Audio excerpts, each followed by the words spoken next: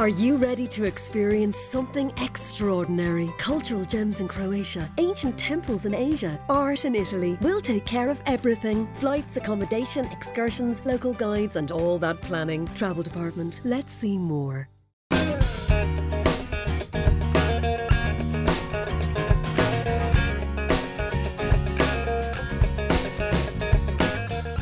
Hello, I'm Conor Faughnan and this is Driving Life.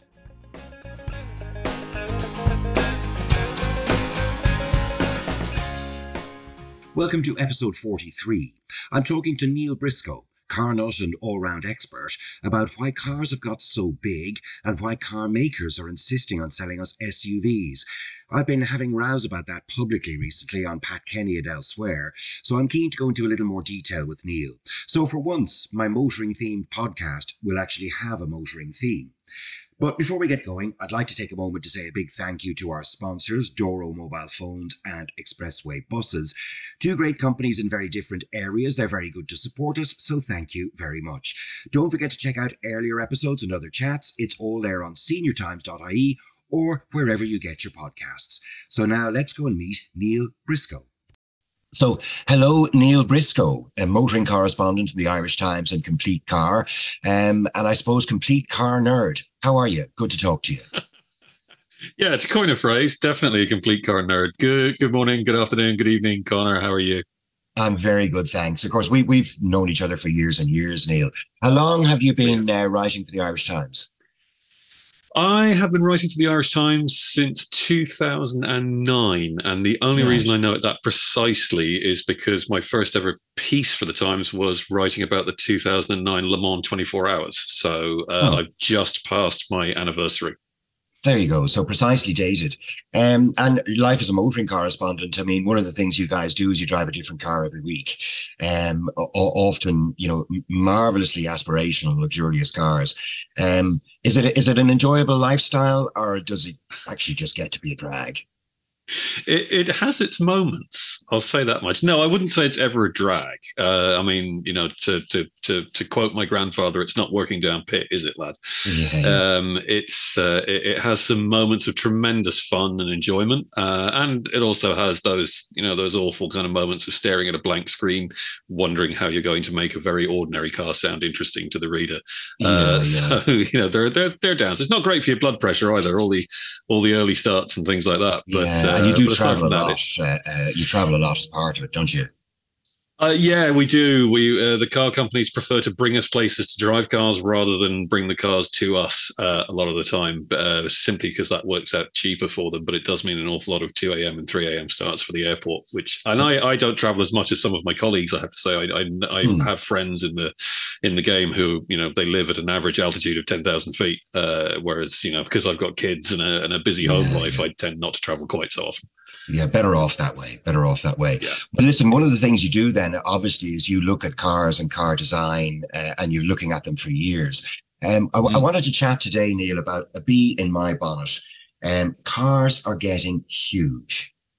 Just year by year, the physical footprint of all of the new cars, they're just becoming huge. Why is that happening as a trend? There's a huge number of influences going on that are driving up the weights of the cars. The bit that gets the most blame, and to be fair, deserves the most blame, is the rush to buy SUVs.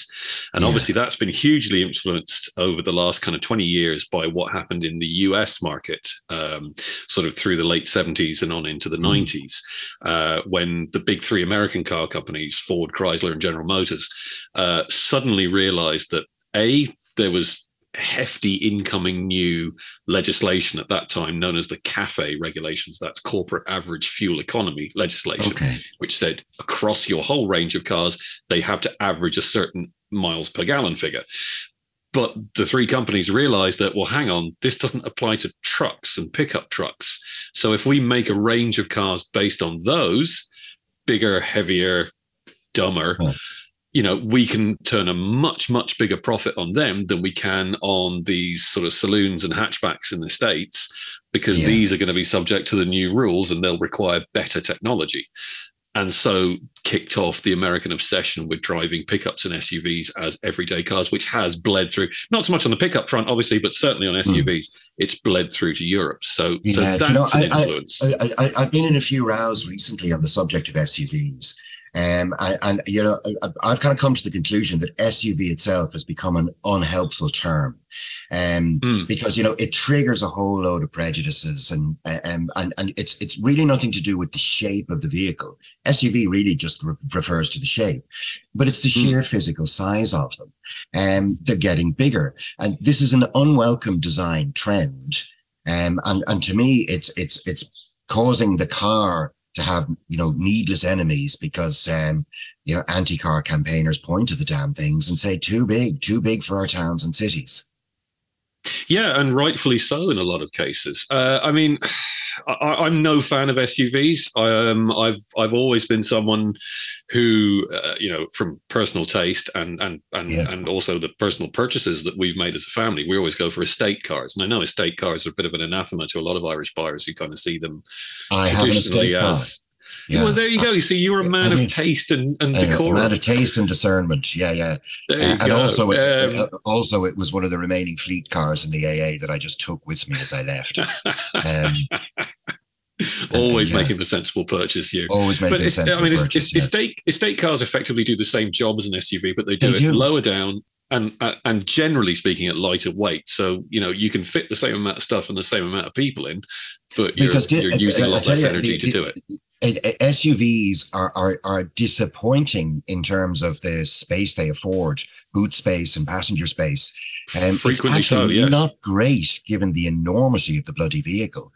So wouldn't it be great to bring estate cars back into fashion? One of the rows I had was with Sive O'Neill, the Green Party person. But she said one thing in the course of the row that I did agree with, which is one of the areas where you could address this is at European level. We can regulate and make car manufacturers do what we want them to do. Now, they'll always find the cracks, as you pointed out in America. If they won't do the right thing unless you make them. But they're they can be channeled, and the push to make all domestic cars diesel 15 years or so ago, was based on the best environmental advice and the best technology available at the time. And they're now pointing massive money at electric. So they will spend in the right areas if you make them. Can we stop them making it big? Yeah, maybe. The thing is, legislation tends to be a bit blunt force. Yeah. And as you rightly point out, car companies will always, car companies are companies first and foremost. They're there to make a profit. Let's not, we tend to get romantic about cars and the sensations that they provide and the kind of image that they project. But ultimately they're a commodity bought and sold. Yeah. And car companies are there to make a profit. So yes, in theory, we could say to car companies, you can only build cars up to this weight. Yeah. But there's a big problem at the moment that does not conform with the legislation that exists that says you can only make electric cars after 2035 or thereabouts, or at least you can only make zero emissions cars after 2035.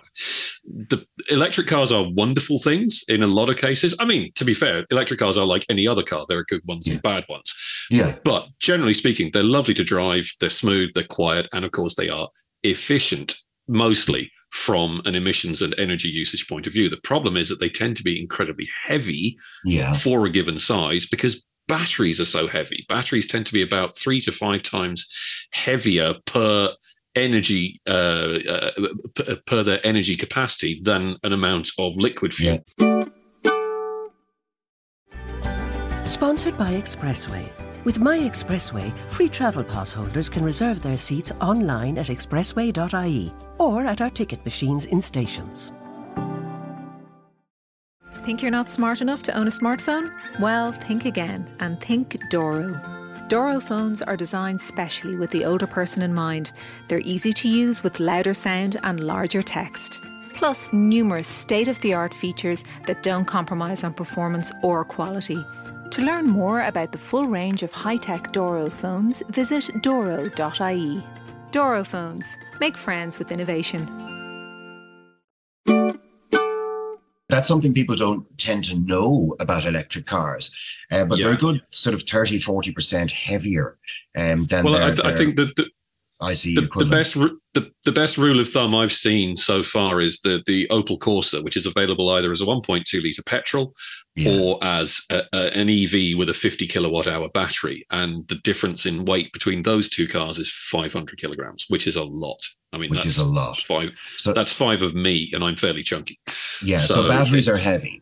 But the other thing that I just don't like is the physical footprint of a car. I mean, ordinary domestic cars are being over-engineered. They're being, produced in masses and marketed in masses, and they're just too big to be fit for purpose. Yeah. In Japan, they had the K-car concept, Neil.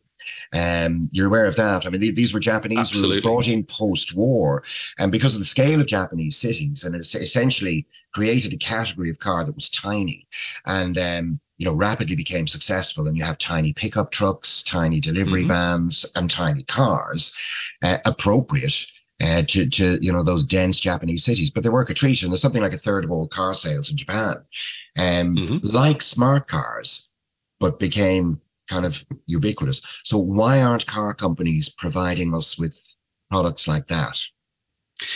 There's a few reasons. K-cars are a great example, actually. And generally speaking, when a car manufacturer turns around and says, well, we can't make profits from small cars, which is what a lot of them do say, you just kind of throw a thumb over your shoulder and go, have you seen a K-car? Because Toyota and Nissan and Honda and Mitsubishi and all the others tend to make fairly good profits out of those. I mean, a K-car solution would be fantastic, and I'd be absolutely bang up in support of it, because they're limited to 660cc engines. They're usually turbocharged, so they tend to be small, light, agile, fun to drive. They, generally speaking, look interesting. You get some really gorgeous kind of retro style K cars, and there've been some great even K car sports cars like the Honda Beat and the Suzuki Cappuccino. So I'm fully in favor of K cars. But in terms of cars, have gotten bigger to an extent because we've gotten bigger. Human beings are bigger now than we were sort of 30, 40, 50, 60 years ago, but also because of safety legislation. If you need to build in if you need to build in a exactly. All that stuff takes up space and it adds weight. And I think that, there might be an argument, and it's a difficult one to kind of pull the different threads of, but there might be an argument that says, do you know what? We're kind of safe enough now. The safety performance of a modern vehicle is so astonishing that we may hopefully have reached a point where we don't need to add any more weight. The other problem is, of course, that mass production of cars is, generally speaking, set up around stamped steel panels. And although you can make those quite light, certainly relative to how they used to be, they're not as light as aluminium, and they're certainly not as light as more modern materials like carbon fiber. But carbon fiber allows you to make an exceptionally light car, but it's exceptionally expensive to use. And right now it doesn't really work very well for mass production applications. So that needs to be worked on too. Yeah, and the technology does keep advancing. And if you look at Euro NCAP, the car assessment program, they now award stars for the degree to which a pedestrian can be protected in impact with a car. There will never be a good way to be hit by a car, but you can do engineering things with the car. You can make grills and bonnets more sympathetic. There are lots of good things you can do to mitigate. So kind of design is improving in that sense as well. But you get to the point where it's no longer the car, as you say. I mean, these are now city systems you need to consider, and how pedestrians behave, how cyclists behave, and how the mix works. And also, of course, the biggest advance, particularly in pedestrian safety, has been the growth of emergency electronic systems that can scan the road in front of the car and automatically brake and mitigate or eliminate any potential collision. You look at the NCAP ratings, and one of the cars that I remember getting the most amount of online abuse for driving and writing about was the Land Rover Defender, which is a big, heavy, chunky. I wouldn't call it an SUV. It's a proper 4x4. Yeah, but it has a 71% pedestrian safety rating from Euro NCAP, which is the same as much smaller, much lighter hatchbacks and saloons. So it's counterintuitive, but there's really good data in the NCAP stuff. Totally. Yeah, totally. NCAP is not perfect by any means as a form of testing safety, but it's certainly a good baseline from which to be working. Good. Yeah, it's pretty good. And it's a good indication of how you can channel the activity of manufacturers, because I remember being involved when Euro NCAP was being set up. Because the auto clubs in Europe were one of the partners. And at that, the first thing the manufacturers did was try to rubbish the tests. They jumped down on the, claimed it was unscientific, etc. And, the tests were brilliant. They were so far superior to what was being done by legislation by the EU. Anyway, very quickly, the manufacturers ditched that as a strategy and tried to improve their scores. And in the space of a couple of years, so the passive safety systems in cars and the crash protection, etc., improved hand over fist. It was a real result. It absolutely was. But I think, there's also a thing that because we do live in a free market economy with all the sort of good side and bad side of that, you look at cars that are genuinely innovative. And I look back 10 years ago, BMW launched the original i3 electric hatchback. Okay. It was small. It was reasonably roomy inside, actually really good fun to drive. Later versions had an electric range of well over 300 kilometers, and yet it weighed about 1,200 kilos compared to, the most of the electric SUVs that we're now buying, the likes of the Volkswagen ID4, the likes of the Hyundai Ioniq 5. They're 2 tons, 2.2 tons, depending on the version. Big machine. The weight has just ballooned. Yeah. Well, at least, manufacturers are delivering products there. So, there are good electric options. But, again, this being my bonnet about the sheer physical size of the cars, 2 tons of vehicle. And, most of its life, it's pootling around in an urban environment. Yeah, it's an enormous issue. And, we could... See, the problem is, again, manufacturers are looking at this legislation that says, right, you can only make cars with battery power. Effectively, that's what the legislation says at the moment, because there's just not enough being done on the hydrogen side. There's not enough being done on the synthetic fuel side. So it's going to be electric one way or another. Electric is very, very heavy, but the customer still demands a car that can go for, say, 400, 500, 600 kilometers on a single charge for when they do need to do a longer journey. And that's an entirely fair enough demand from an average customer. The trouble is that means a big batteries are heavier, car has to be bigger to accommodate it. And so you get into a vicious cycle of size and weight gain. If we had a much better public charging system whereby longer journeys would be possible with smaller battery cars, then we could start building smaller battery cars. Yeah, and this car has a range of so far, so hard. Now, the only kind of glimmer of hope on the horizon is that there's a gigantic Chinese, I should say, battery manufacturer, CATL, which makes batteries for a lot of the electric cars that we're driving, up to and including Teslas. And they've said they are now developing a new, more concentrated form of lithium-ion battery, which in theory would allow you to fit a battery big enough for a 600, 700 kilometer range that would weigh as little as 200 kilograms. They're actually developing it. They're actually developing these batteries for aviation purposes, but the idea is that it will filter through to vehicle batteries in time. And so there's kind of fingers crossed about that. But, so, we are foreseeably, we're going to wind up in cars that are genuinely zero emission and are extremely efficient. And that is brilliant news. And now there will be a significant carbon cost in the manufacture of these things. So, they're not an instant solution, but foreseeably all domestic civilian driving will be zero emission. And that's, a fantastic gain. Absolutely. And I think we can talk about it in sort of big, broad terms about, yes, we can take the emissions out of motoring, which is obviously something we have to do. Never mind, it's a good thing to do. We actually have to do it. And so, let's get on with that.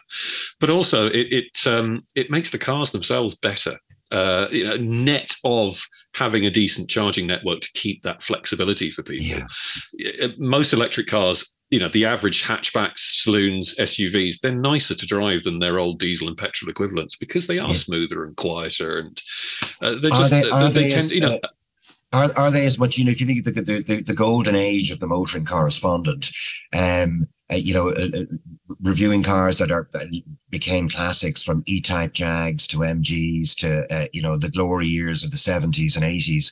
and those kind of exciting models. Is it exciting these days? Does the car fan still get as much fun out of it as they used to do? Yeah, I think we do actually. I think a lot of the cars that, like I say, they're sort of mid-sized family cars, and if you put an electric motor into them, well, it's basically about the same as driving it with a diesel or with a petrol engine, because those cars were never very exciting to drive. There are some genuinely thrilling EVs to drive out there. You look at the likes of the Audi e-tron GT and e-tron GT RS, the Porsche Taycan. These are brilliant. Now, they are quite heavy, but they are brilliantly good to drive. They give you that sort of feedback and sensation. Okay, you don't get the noise, but okay, that's one aspect that's gone. But also, I think looking forward and looking past 2035, I think there will still be, V12s, V8s, flat sixes, V6s, burning synthetic fuels. Because if you look at the entire production numbers of Ferrari, Lamborghini, Porsche, Bentley, and those sorts of brands, it all adds up to about 0.25% of total global car production. Yeah. And didn't they fight for an the European car makers, predictably, all with their national interests front and centre? And they all look for exemptions. So some sort of recategorization of your, collectible, sensational Ferrari, Lamborghini, etc. They want to keep making petrol versions of those cars and just categorize them as something different. Yeah, I mean, they'll probably, there will be a certain number that will be made for track use only. So you sort of sidestep the legislation like that. But also we are seeing the development of synthetic fuels. And while they're probably better aimed at things like aviation and heavy trucking and heavy shipping than they are at cars, those synthetic fuels, there will be an amount left over from the sort of bigger, heavier applications, which will very likely be used to power these sort of high-end sports cars. And if that fuel is genuinely carbon neutral, and I accept that it's a big if, well, then why not? Let's keep a few of those, for those lucky enough to be able to afford them.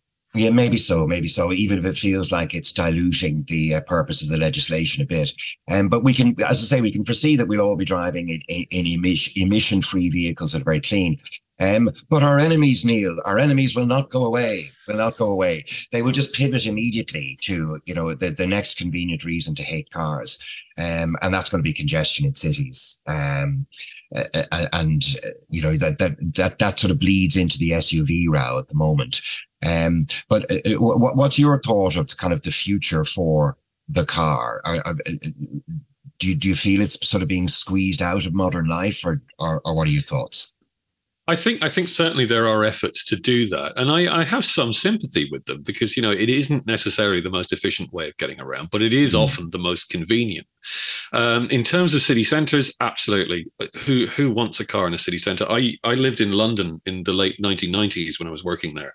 And I never drove a car into the city centre of London because why would you? And we all know European city centres, where the touristic hub is absolutely beautiful and not a car in sight. Yeah, and that's what we want. Exactly.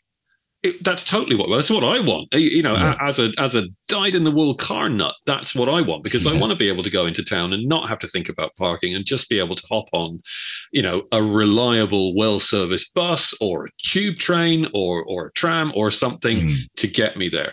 And that's still not a reality for an awful lot of people. No, my job this afternoon, I have to go down to Sligo to collect my mother. She's living down there in Enniscrone in Sligo. And you know what? Don't talk to me about buses and trains. Absolutely ludicrous. I have to go and get her and bring her up to Dublin. And the only good solution to that, as for people in their droves in rural Ireland, the only good solution at all is the motor car. So we have to recognise the place for it. Totally. I mean, people may rail against it, but there is a place for motoring, and I think there always will be. And I think there will always be a place for enjoyable motoring as well. I think the one thing we learned from the pandemic was that we're a species that appreciates tactility, that sense of getting out and doing something and not living through a screen. And I think motoring does form an integral part of that. It certainly does for me anyway. And I know for an awful lot of other people as well. So I think, let's try and ditch the weight. Let's try and get back to making small, light, agile cars that are fun. And let's leave the SUV behind, guys. I mean, let's keep a few Land Rovers, keep a few Jeeps for those that really need that off-road ability. If Fair you enough. are going to tow a horse box, fair play to you. But Exactly. If the only plan, if it's going to contain a gaggle of kids and a whole load of football boots and Hurleys, and you're going to a suburban park in Dublin, it doesn't need to be in a Range Rover. Well, I'll tell you what. The thing I always get asked, whenever anybody finds out what I do for a living, and before I start boring them to death, they always ask me, "What's the best car you've ever driven?" And actually, the most fun I've ever had in a car was in a 1948 Series 1 Land Rover, driving on a beautiful sunny day like it is today, windscreen down, doors off, roof off. That first generation Land Rover had a 1.6 litre engine, an 80-inch wheelbase, and it weighed just slightly over a ton. So, you don't have to build these things big and hulking to make them fun, to make them enjoyable, to make them desirable even. So let's try and get back to that, shall we? Let's get back to that, shall we? Well, listen, Neil, fascinating chat, and thanks a million. And people will read you in the Irish Times. How often do you publish there? Usually in the Irish Times on a Wednesday, and obviously online all the time, and online all the time at completecar.ie. You can read my various insane ravings. A joy for complete car nerds. And as I say, I'm a fan of your pieces, Neil. They are wonderfully written. In fact, it was your article on the great big monster that is the BMW M5 that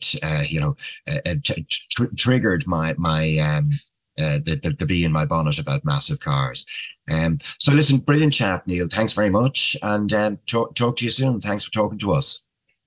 Thanks very much, Conor. Always good to talk to you. So that's Neil Briscoe. I hope you enjoyed the chat. Let me know if you have any thoughts on the podcasts. Get in touch on conorfaughnan@gmail.com. Do remember that you can access the full Driving Life archive of previous episodes at seniortimes.ie. Thanks again to Doro mobile phones and to Expressway buses. And we're done. Drive safely, live happily, and come back and see us again.